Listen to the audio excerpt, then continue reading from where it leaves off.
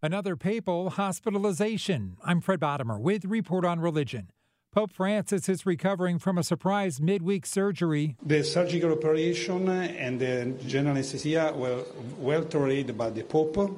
Now he's awake, he's fine, and he's already at work. The surgeon says there were no complications as they operated on a painful abdominal hernia, removed scar tissue, and implanted a prosthetic mesh. It's an area where Francis has had multiple surgeries over the years, most recently in 2021 when doctors removed 13 inches of his large intestine. CBS News correspondent Chris Livesay in Rome. The Vatican says he's in good shape. His doctor says that he went straight back to work from his hospital bed following the procedure. As for the timing of that procedure, it's suspected it was to get Francis healthy enough so he could travel later this summer. In early August, he's going to Portugal, and then at the end of August, he's traveling all the way to Mongolia. For more on the Pope's recent health battles, here's CBS News correspondent Tina Kraus. Obviously, we pray for him and hope for his quick recovery. The operation comes 2 years after his last abdominal surgery,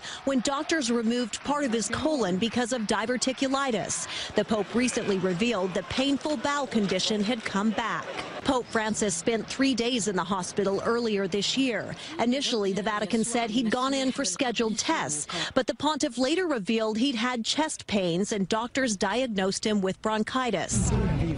When he was released, the Pope joked with crowds, quipping, "I'm still alive." Over the last year, the pontiff has relied more on his wheelchair and cane, but he's still keeping a busy schedule with several audiences each day. With Report on Religion, Fred Bodimer, CBS News.